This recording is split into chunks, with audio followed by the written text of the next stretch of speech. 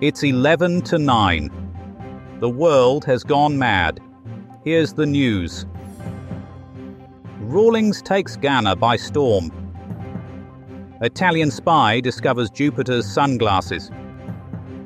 And Spain forms miracle government. Plus, coming up, our special report on parsnips and why we should eat them naked. Those are the headlines. This is the end of news. News Bang, the voice of the unheard, shouting the truth. 1993. In a ceremony that was as extravagant as it was unnecessary, Jerry Rawlings, the man with the most famous moustache in Ghanaian politics, was today sworn in as President of the Fourth Republic of Ghana, the country which, as we all know, is named after the ancient Ghana Empire, an empire so big it had to have its lunch in Senegal. The inauguration took place in the capital, Accra de la Farte, where Rawlings vowed to bring democracy and freedom to the people of Dagbon. He then led a procession through the streets on a gold-plated elephant, showering them with cash and chocolate bars. One bystander, Chukwu Ayo, said, "It's a great day for our nation. I've never seen so much free chocolate since Idi Amin's last barbecue." The ceremony was not without its hiccups, however. At one point, Rawlings got his trousers caught on a protruding democracy and mooned the crowd. But he regained his composure and continued to wave at his adoring subjects before retiring to his palace for some well-earned dictatorship. 1610. Let's go back in time to 1610 when Italian stargazer Galileo Galilei decided to spy on his neighbors. I mean observe the heavens. With his newfangled telescope, he spotted 4 moons shacking up with Jupiter. Yes, it was a celestial love pentagon that rocked the world of astronomy.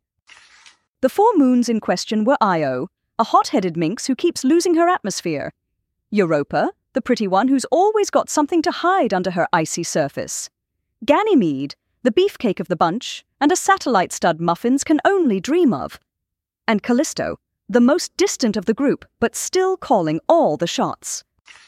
Galileo couldn't believe his luck as he peered through his lens at these celestial sirens. He even named them after some chap called Galilean and his mates, modesty personified.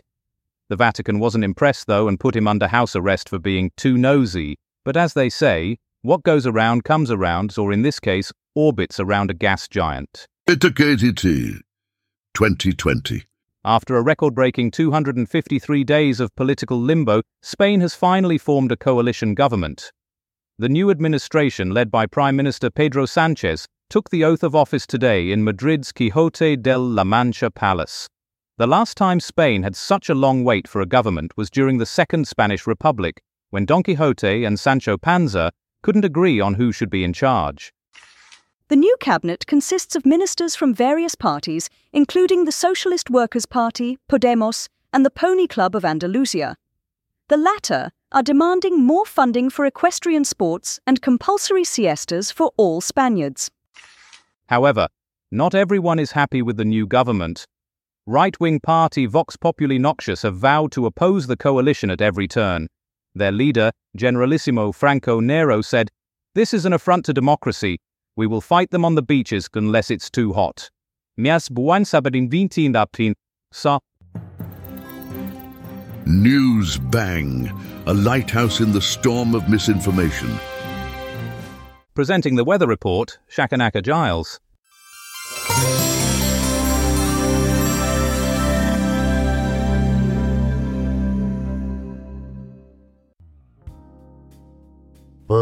It's a chilly start to the week. Tomorrow, we're expecting frosty conditions across the nation, so don't forget to wrap up warm.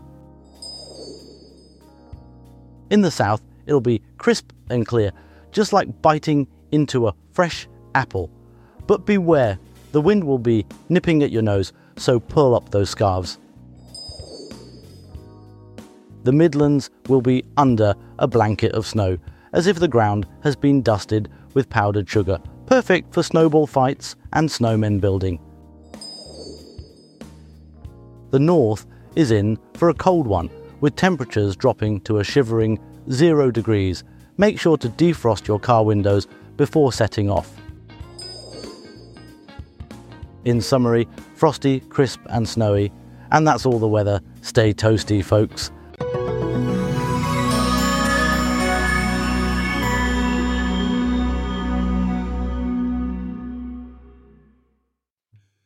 (1989). In a twist that could very well redefine the Cold War's waning embers, 1989 has seen Iranian envoys extend an olive branch of sorts to Mikhail Gorbachev. Not just any branch, mind you, but one inscribed with an invitation to embrace Islam over communism. The missive from Khomeini predicts the Soviet bloc's unraveling, a forecast as bold as it is unexpected. Gorbachev, straddling ideologies like a political colossus, finds himself at a historic crossroads. For more on this diplomatic dance, we turn to Brian Bastable. In the bowels of hell, where shadows cling like cobwebs to the soot-stained walls, I, Brian Bastable, your combat scribe, report from the battlefield of ideas. Here, where two titans of thought collide, the air is charged with the electric hum of ideological combat. The Soviet bear, its paws once slick with the blood of 1,000 revolutions, lies weakened and panting. It knows its days are numbered. And here at the vanguard of the assault is the Iranian lion, its mane bristling with righteous fury. Its roar, unbroken by the cacophony of the battlefield, is the clarion call to a new order. The world watches, breathless, as the Islamic revolutionary guerrillas, their hearts filled with divine fire, advance on the Kremlin. They are led by the great Ruhollah Khomeini, a man who has turned the tide of history with his unbending will. As I stand here, a casual observer in the maelstrom, I am struck by the sight of Abdullah Javadi Amoli, Mohammad Javad Larijani, and Marzieh Hadichi, the emissaries of the Iranian Revolution. Their faces are like the sun, their words like the crack of a whip. As I drove here this morning, the clouds on the horizon were black. The clouds were carrying the portent of a day of doom. In their hands they hold a letter, a manifesto of the New World Order. It is a challenge to the old guard, a clarion call to arms for the oppressed. As the winds of change sweep across the battlefield, the Soviet bear, once so feared, is now a hunted beast. Its time is at an end. From the depths of hell, where shadows cling like cobwebs to the soot-stained walls, I, Brian Bastable, your combat scribe, report on the death of an empire. The end is nigh, and the New World Order is at hand. Brian Bastable, Newsbang, somewhere in the depths of hell. 2010. In a shocking incident, Muslim gunmen opened fire on a crowd of Coptic Christians in Nag Hammadi, Egypt, leaving 8 worshippers dead following Christmas liturgy. This disturbing escalation of religious tensions has left the Middle East teetering on a precipice of uncertainty. And the fallout from the shooting of Coptic Christians in Nag Hammadi, Egypt continues. For more on this, we turn to our correspondent, Ken Schitt. Good evening, degenerates. We're taking a trip back to the year 2010, where the festive spirit was marred by a vile act of violence that left 8 innocent souls dead in their tracks. In Nag Hammadi, Egypt, a group of Muslim gunmen opened fire on a crowd of Coptic Christians as they left church after attending Christmas liturgy. These animals thought they could get away with this heinous crime because of an alleged rape incident. But let me tell you something, folks, there's no excuse for this kind of barbaric behavior. Copts are the largest Christian denomination in Egypt and the Middle East, and they deserve to celebrate their faith without fear of being targeted by savages who hide behind religion as an excuse for their depravity. This attack was not just an assault on these individuals, it was an assault on humanity itself. It's time we put our foot down and said, enough is enough. We can't let these acts of terror go unpunished any longer. So let's stand together, folks, Christians, Muslims, Jews, atheists, whoever you are, and say that we won't tolerate this kind of violence anymore. Let's make sure that the memory of those 8 innocent lives lost in Nag Hammadi is not forgotten. Because if we don't take a stand now, who will? This is Ken Schitt signing off from Newsbang. Etacatity 2020. In a historic twist of political fate, Spain has emerged from a governmental drought lasting 253 days, stepping into the dawn of its first coalition government since the bygone era of the Second Spanish Republic. The nation, which had been treading water under a caretaker cabinet, now finds itself navigating the uncharted waters of coalition governance, a political odyssey not embarked upon since the tumultuous years from 1931 to 1939. For more on this seismic shift in Spanish politics, we turn to our correspondent, Hardiman Pesto. I'm here with the newly appointed Minister of Historical Affairs, Senorita Isabella Clueless. It's a pleasure, Hardiman. Pesto, tell us, how did Spain manage to go without a government for nearly a year?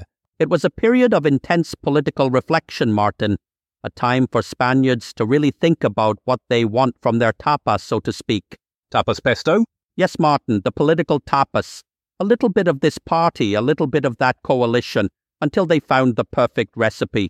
And the historical significance of this coalition, Pesto? Well, it's been a long time coming, Martin. Since the Second Spanish Republic, to be exact.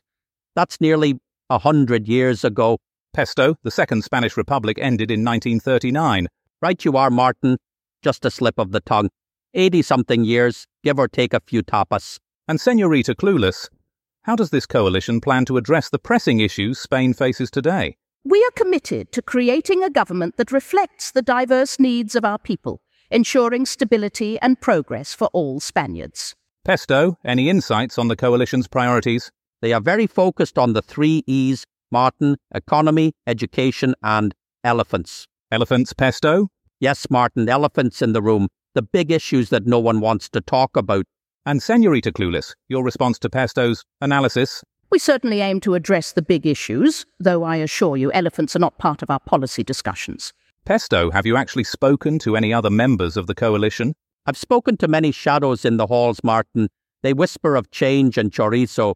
Shadows and chorizo. Right. Well, Pesto, it seems you've given us food for thought, if nothing else. Thank you, Senorita Clueless, for enduring this exchange. It was certainly an experience, Martin. Pesto, please go find some actual politicians to talk to, and maybe lay off the tapas. 1948. In a tale that has taken a nosedive from the extraordinary into the realms of the classified, 1948 saw Air National Guard pilot Thomas Mantell tragically plummet to his demise. His last mission, an aerial pursuit of what was believed to be an unidentified flying object near Fort Knox, Kentucky. The plot thickens and then unthickens, as it's later revealed that Mantell was not in a high-stakes game of cat and mouse with extraterrestrial life, but rather a top-secret skyhook balloon. For more on this story, we go over to Melody Wintergreen, who's standing by with her report. The skies over Fort Knox, a fortress of solitude, where today the heavens themselves seem to conspire in mystery and tragedy. Air National Guard pilot Thomas Mantell, a man with wings of wax, soared too close to the sun, or rather an unidentified flying object that sparked more than just curiosity. It's January 7th, 1948, and the sky is a stage for a celestial chase that ends in earthly demise. Mantell, determined and dauntless, pursued what he believed to be visitors from another world. But alas, it was not E.T. phoning home, but a skyhook balloon calling his name, a top-secret project that turned this airman into Icarus. As Mantell's aircraft spiraled down like a fallen star to kiss the unforgiving ground, we are reminded that sometimes the truth is not out there, but right here before our very eyes, cloaked in government garb. And so we stand here at the crossroads of reality and myth, where one man's final flight blurs the line between man-made marvels and Martian mayhem. Thomas Mantell's legacy now drifts through time like the very balloon he chased. Once a harbinger of doom, now a footnote in the annals of aerial enigmas. This is Melody Wintergreen, reporting for Newsbang, Fort Knox, Kentucky. News Bang, bringing truth to the forefront of the news. And now, Polly Beep, with a roundup of travel news from the past, present, and a bit of the surreality in between. Good evening, my fellow roadsters and sky sailors. Polly Beep here with your latest travel tidbits on this historical day of January the 7th. Let's cast our eyes to the skies and roads, shall we? Firstly, a tragic update from 2012 in Carterton, New Zealand. A hot air balloon has had a shocking encounter with a power line while attempting to land. The balloon, which is usually such a jolly sight against the blue yonder, turned into a harrowing inferno, claiming the lives of all 11 souls aboard. Our hearts go out to them as we remember this sombre event in aviation history. Switching gears to 1931, let's soar back in time and across the Tasman Sea with Australian aviator Guy Menzies. He bravely made the first solo trans-Tasman flight from Sydney to the rugged west coast of New Zealand. What a dashing display of daredevilry that must have been. So if you're stuck in traffic on the M5 near Sydney Airport today, just imagine taking off and conquering that vast stretch of water solo. Now for some current capers. There's been an uproar on the M1 as reports flood, in that several sheep are staging a protest against wool prices by occupying lane 3 near Sheffield. Expect delays as negotiations are underway. It seems they're demanding more than just a few bales of hay. And if you're cruising down the A30 towards Cornwall, beware of rogue surfboards hitching rides on car roofs. It appears they've caught wind of an incoming swell and are making their break for freedom. Lastly, Londoners be advised. Big Ben has decided it's time for a walkabout. The iconic clock tower is inching its way down Westminster Bridge. Pedestrians and motorists alike are advised to keep their distance lest they get tangled up in its timely escapades. That's all from me tonight. Keep your wheels turning and your spirits buoyant. This is Polly Beep saying mirror signal manoeuvre. Ulysses, 1939. And now Calamity Prendeville is here to tell us about the birthday of a remarkable element.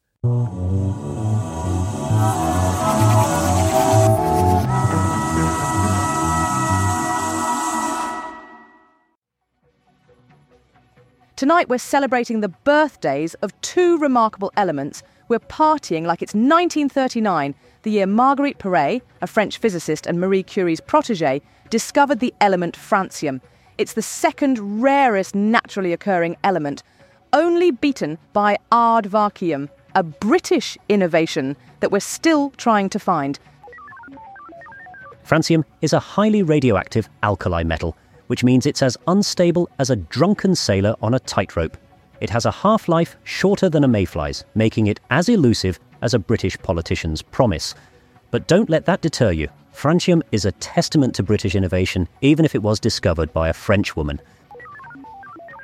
Marguerite Perret, the woman behind the discovery, was the first female member of the French Académie des Sciences. She was a trailblazer, a woman who dared to challenge the status quo. So, here's to francium, the element that's as rare as a unicorn's knob, and here's to Marguerite Perret, the woman who dared to dream. This is Calamity Prendeville from Newsbang, signing off. Happy birthday, Francium and Marguerite. May you continue to inspire us with your radioactive brilliance.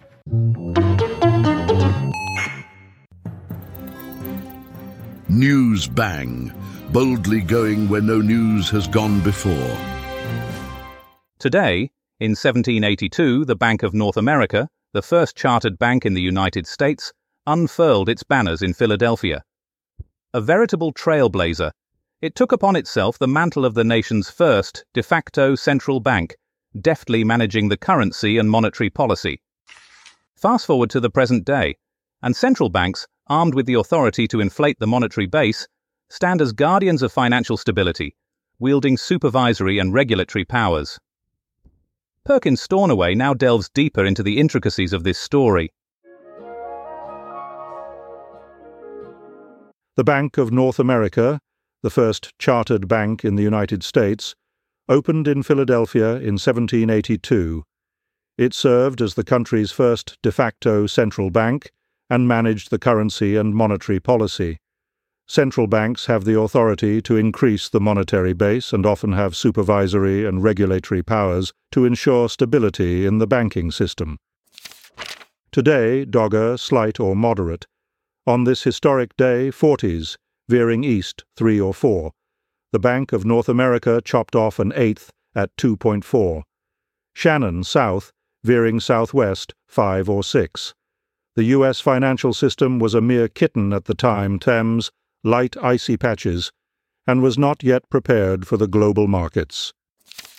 Fastnet, southwest becoming cyclonic, 5 or 6. The pound's first trading session saw it standing tall as a medium Susan, Dover, slight or moderate, while the yen surged, Cromarty, east or northeast, 3 or 4 to a quite attractive popular flibberty-gibbet by close of trading. Seoul, decreasing 3 or 4, the mark resting on a dumpy. Fair Isle, fair. Trafalgar, fair, occasionally moderate. In summary, the Bank of North America, Hebrides, west, backing southwest, 4 or 5 paved the way for the banking system we know today. The first chartered bank in the United States, a key player in the development of the global financial market. Business. The Dain Zine to Tistin, a safe to Titan 55. In a historic moment that echoed through the hallowed halls of American opera, Marian Anderson, an African-American contralto, shattered barriers by gracing the stage of the Metropolitan Opera in New York. A career brimming with resounding success saw her collaborate with esteemed orchestras both in the US and Europe. Her rich contralto voice reverberating in concert halls and captivating audiences. Here's more on this groundbreaking event from our culture correspondent, Smithsonian Moss. Now at this point of the evening, we welcome listeners on FM who've just joined us.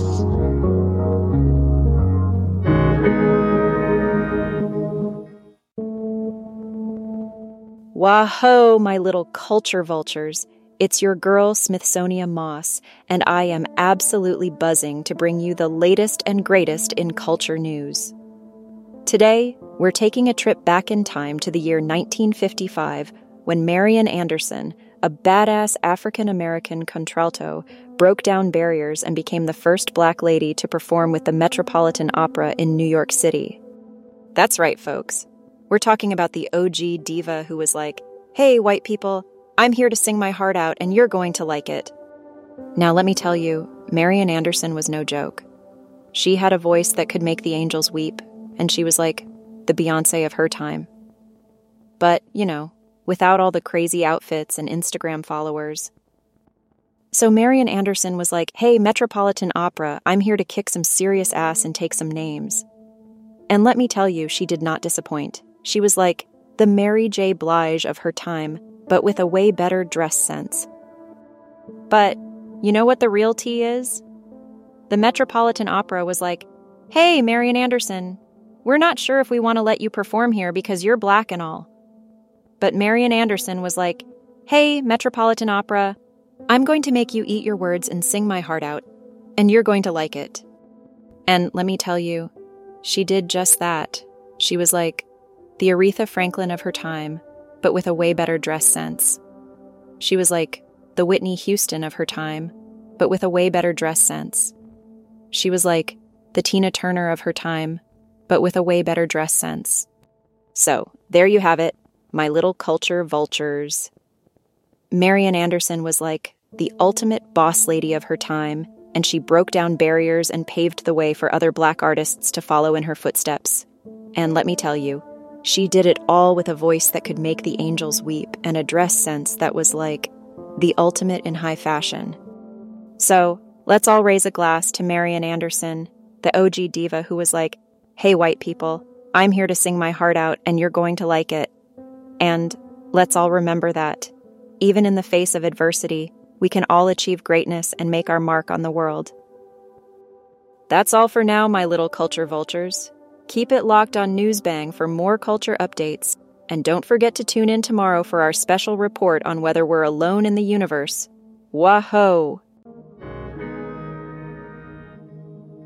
News Bang, uncovering the hidden in the plain sight of truth. And now for the final roundup. The Times, Washington delivers State of the Union address. The Telegraph, 5 missionaries killed by Waorani. The Independent, Wilson announces 14 points for peace. And that's it. It's time for me to go. But before I do, I'd like to leave you with this thought. If you want to know what God thinks of money, just look at the people he gave it to. Good night. Tune in next time for more artificially intelligent hilarity. News Bang is a comedy show, written and recorded by AI. All voices impersonated. Nothing here is real. Good night.